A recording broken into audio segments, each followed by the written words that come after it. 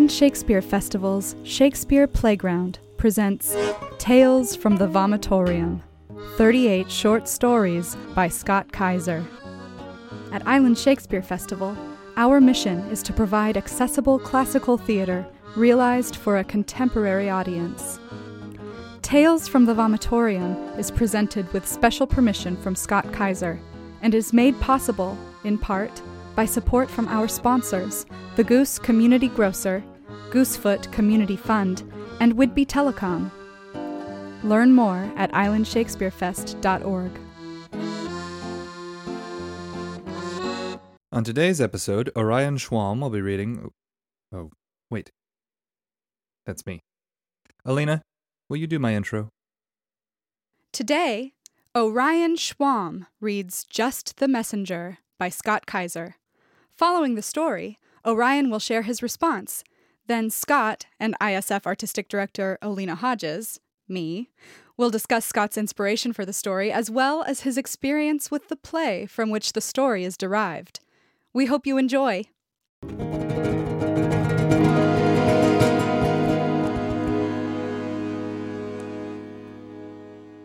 Just the Messenger by Scott Kaiser.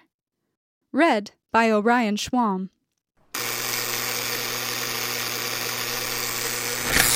Patricia was startled when the intercom buzzed from the lobby. She was expecting Mark, the man that she'd been dating for the last 3 months, to arrive today from L.A., and he had his own key. "Who is it?" asked Patricia, pushing the intercom button in the kitchen. "Delivery," said the voice from the lobby. "Come on up," she said, holding the button that unlocked the lobby door. She knew Mark was married when she got involved with him, but he and his wife had serious marriage problems, and Mark was in the process of divorcing her. That's why he'd gone back to L.A. He was going to end things there so he could move back to New York, where he had just signed with a new bi-coastal talent agency. There was a knock on the door. Patricia opened the door to a smiling young man in a tuxedo. "Singing telegram," he said brightly. "Excuse me?" asked Patricia in total disbelief. "A singing telegram from Mark. Are you ready?" Before she could answer, the young man started to beatbox a powerful 4/4 beat, then rapped. Ahem. "Yo, I got a singing telegram from your boyfriend Mark. I'll sing it for you now like a robin or a lark. It's been fun spending time with you. We had a lot of yucks, a lot of delicious meals, and a lot of wild fucks. So let me say I'll miss you. Hope you have a nice life. But I gotta say it's over going back to my wife." "You son of a bitch!" Patricia said, striking the young man repeatedly with clenched fists. "Please, lady, please," said the young man. She pushed him to the floor and started to kick him mercilessly. "You motherfucking son of a bitch!" "Don't hit me, lady, don't hit me," the young man cried out. I'm just a messenger. "Get out!" shouted Patricia, stepping back as the messenger scrambled to his feet. She pushed the young man out into the corridor and slammed the door behind him. Then she let out a primal scream. A horrific sound that could, without doubt, be heard for an entire city block. Finally, in a frenzy, she gathered all Mark's things and tossed them out the 4th floor window onto the street.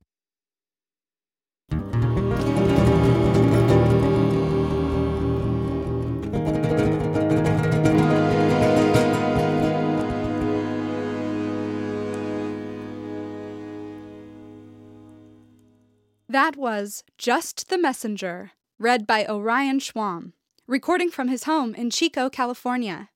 You may remember his performance in ISF's 2018 season, especially as Feste in Twelfth Night.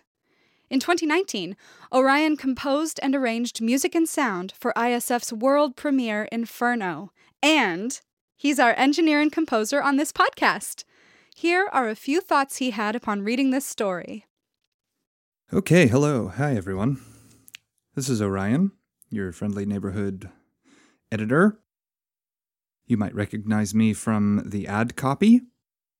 And hi, I wanted to read you this story because I wanted to do a rap. And that's the main reason. Yay, okay. Once upon a time, in 2012 or so, I did my first Shakespeare play as an actor. It was Antony and Cleopatra, which is what this story is based on. And I believe that my friend Marcus played the messenger in the Antony and Cleopatra scene where the messenger kind of gets the crap beat out of him, which this is based on. And Marcus is a very good friend of mine, and he's a great actor, and he's very fun, very funny. Good guy all around.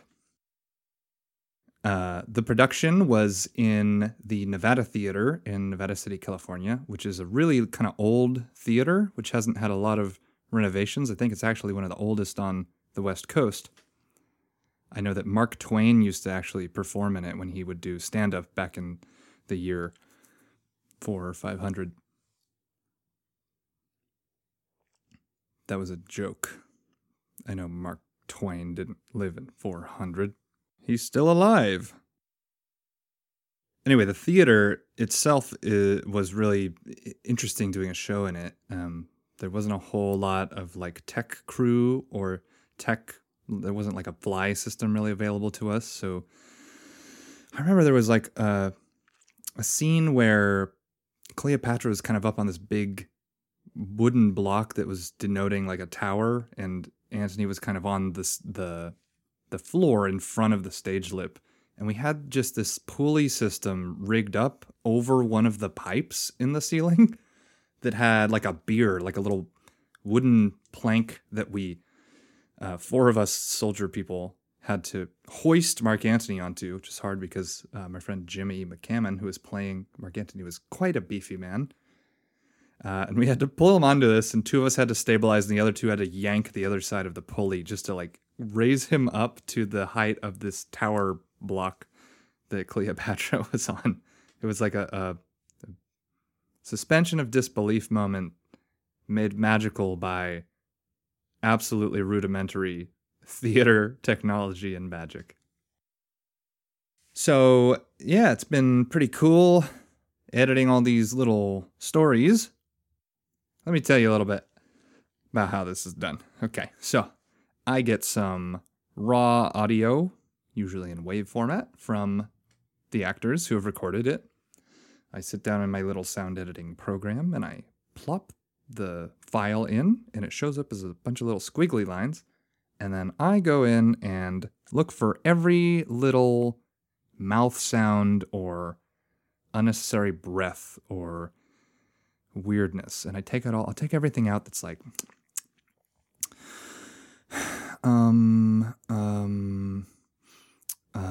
everything that sounds like that. I just cut it out so that everyone just kind of sounds a little bit smarter and less human. So my goal is to turn everyone into highly intellectual robots, and I think I'm doing a pretty okay job at that. For instance, that sentence that I just said, when I actually said it, I paused a lot to think about what I was saying, and I said, and I made a bunch of mouth noises, but you don't hear that because I took it out. You all think I'm so smart. No, I'm just fixed in post. For example, I said, I'm just fixed in post 5 different times until I got a take that I liked, and then I used that take.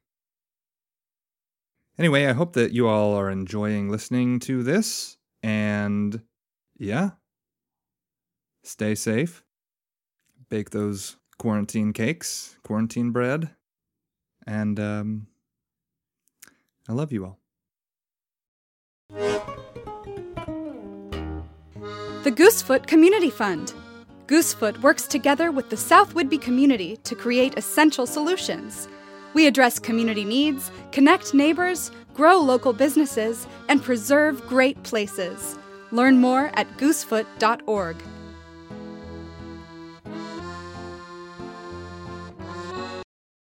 Thank Thank you so much for listening to Tales from the Vomitorium, 38 short stories by Scott Kaiser.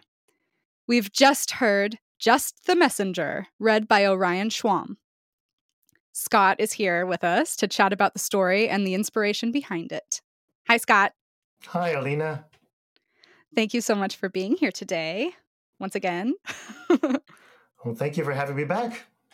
I'm really excited to talk to you about this story. I find it very delightful. The singing telegram, so good. I'm wondering if you can tell us a little bit about the inspiration behind this story, and if this is based on any lived experience.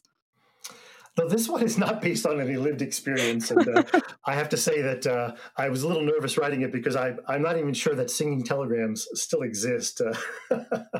Well, they did when I was in New York, for sure. So it's that's been a decade. So I mean, I know it was something that musical theater actors would do for a living. But when I sat down to think about Antony and Cleopatra and what might be the equivalent for this messenger scene, this is the thing that I came up with.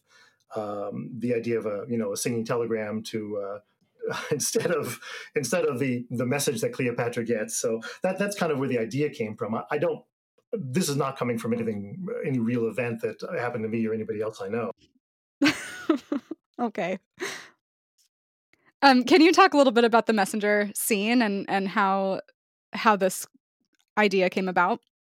Well, in Antony and Cleopatra, Antony has to go back to leave Alexandria and go back to Rome, where his wife has died, Fulvia has died.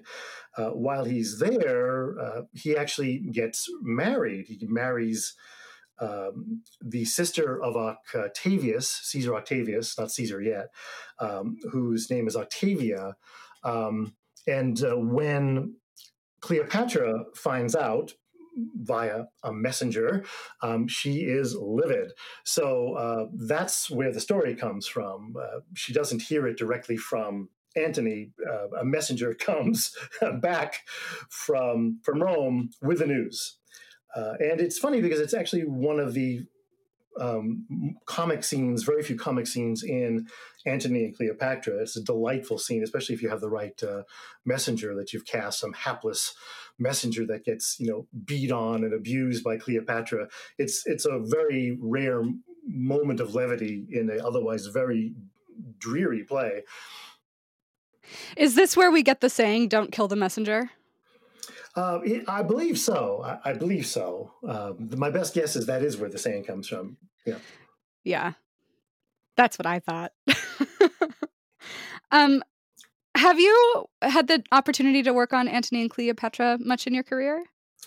I have actually. I've done it a few times. The first time I did it was in '93, very, very far back. It was on the Elizabethan stage, and it was a really, it's a very tough play to do outdoors. All of those scenes, and I don't believe it was a particularly successful production, to be honest. It's there's a lot of very intimate scenes, some very intimate domestic scenes that you think would actually play better on film than on a large stage. And, that big stage lends actors to play very, very, large physical actions. And sometimes it can really feel overblown, unfortunately. I also did it in 2003 in the New Theater. I think it was still the New Theater at 03, not the Thomas. That was with Judith Marie Bergen and Armando Duran. Judith played Cleopatra, Armando played Antony. And actually, that was probably one of my favorite productions of that play because it was a small cast and it was in a small space. So all of those little domestic scenes taking place in patios and bedrooms and on ships, they really were lovely. They were wonderful. So that to me was probably one of my favorite productions that I worked on. I think you may know that the festival did it again outdoors in 2015, another big sprawling production of it, and huge cast. And if you remember, it's such a huge play. It's got 42 separate scenes in it. People say it's one of Shakespeare's one of the most cinematic plays in Shakespeare's canon because it takes place all over the Mediterranean, very hard to follow. And Bill Rauch, the director, actually had to put up a projection screen from scene to scene to remind the audience where the heck they were. That's how hard it is to track all over the Mediterranean. It can be a very confusing play, and the more you cut it and boil it down and double characters, the harder it is to track. It really is a very challenging play in that regard. And also, the thing about A&C is that it has that very, very long, slow downfall. I mean, Antony dies. There's maybe another 45 minutes to an hour left in the play. You're waiting for, that Cleopatra is going to end up dead as well. I mean, we all know that, the snake story. So there's a long time waiting for after Antony dies, the long, slow downfall of Cleopatra. And it's often very challenging to stage that last hour and keep audiences kind of staying with the story. That arc, that long, slow downfall is a very, very tricky arc to stage. Why do you think there's so much text left in between? You mean with Cleopatra dying? Yeah, between their deaths. Well, in that 45 minutes. That's a really interesting question. I do think, like other tragedies, Lear in particular, that watching the mechanics of the downfall is the story. I think in our modern sensibilities, I think we're less attentive with that, watching that long, slow downfall of a tragedy. We're much used to arcs where tragedy happens, we get a climax, and then there's a short wrap up. In movies in particular, I think the idea of this long, long, slow downfall of greatness is far less familiar to us as American moviegoers in particular. Yeah.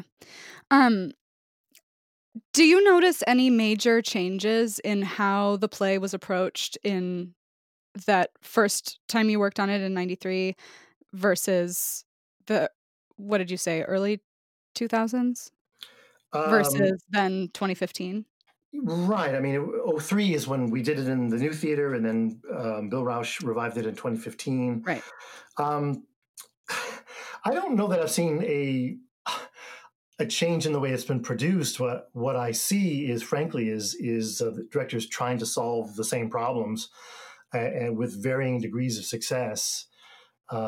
It's a monster. It's got not one but two major battles in it that have to be dealt with, and doing those battles with even if you have large numbers of actors, it's still very hard to pull those battles off. One of those battles that they talk about endlessly is a sea battle, which of course that's really tricky. The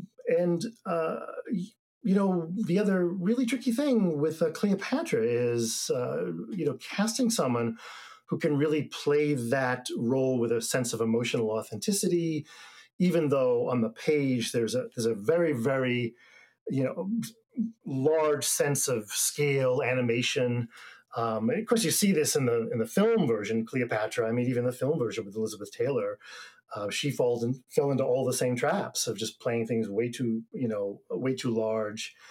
You have the extra burden of people talking about Cleopatra and her, quote, infinite variety. So actresses are always pushing on the idea of, finding infinite variety. And sometimes it can really feel overblown, not particularly human. It's a very, very hard play. Those leads are very hard to act. And directors often can't quite find the scale that's right for the play. Antony is, I think, maybe a little bit easier because has so many human foibles that are attached to the role. that I think really give that role dimensionality, real human dimensionality. Cleo is just a very, very challenging role, and a lot of a lot of productions will rise or fall on the strength of the casting of the Cleopatra.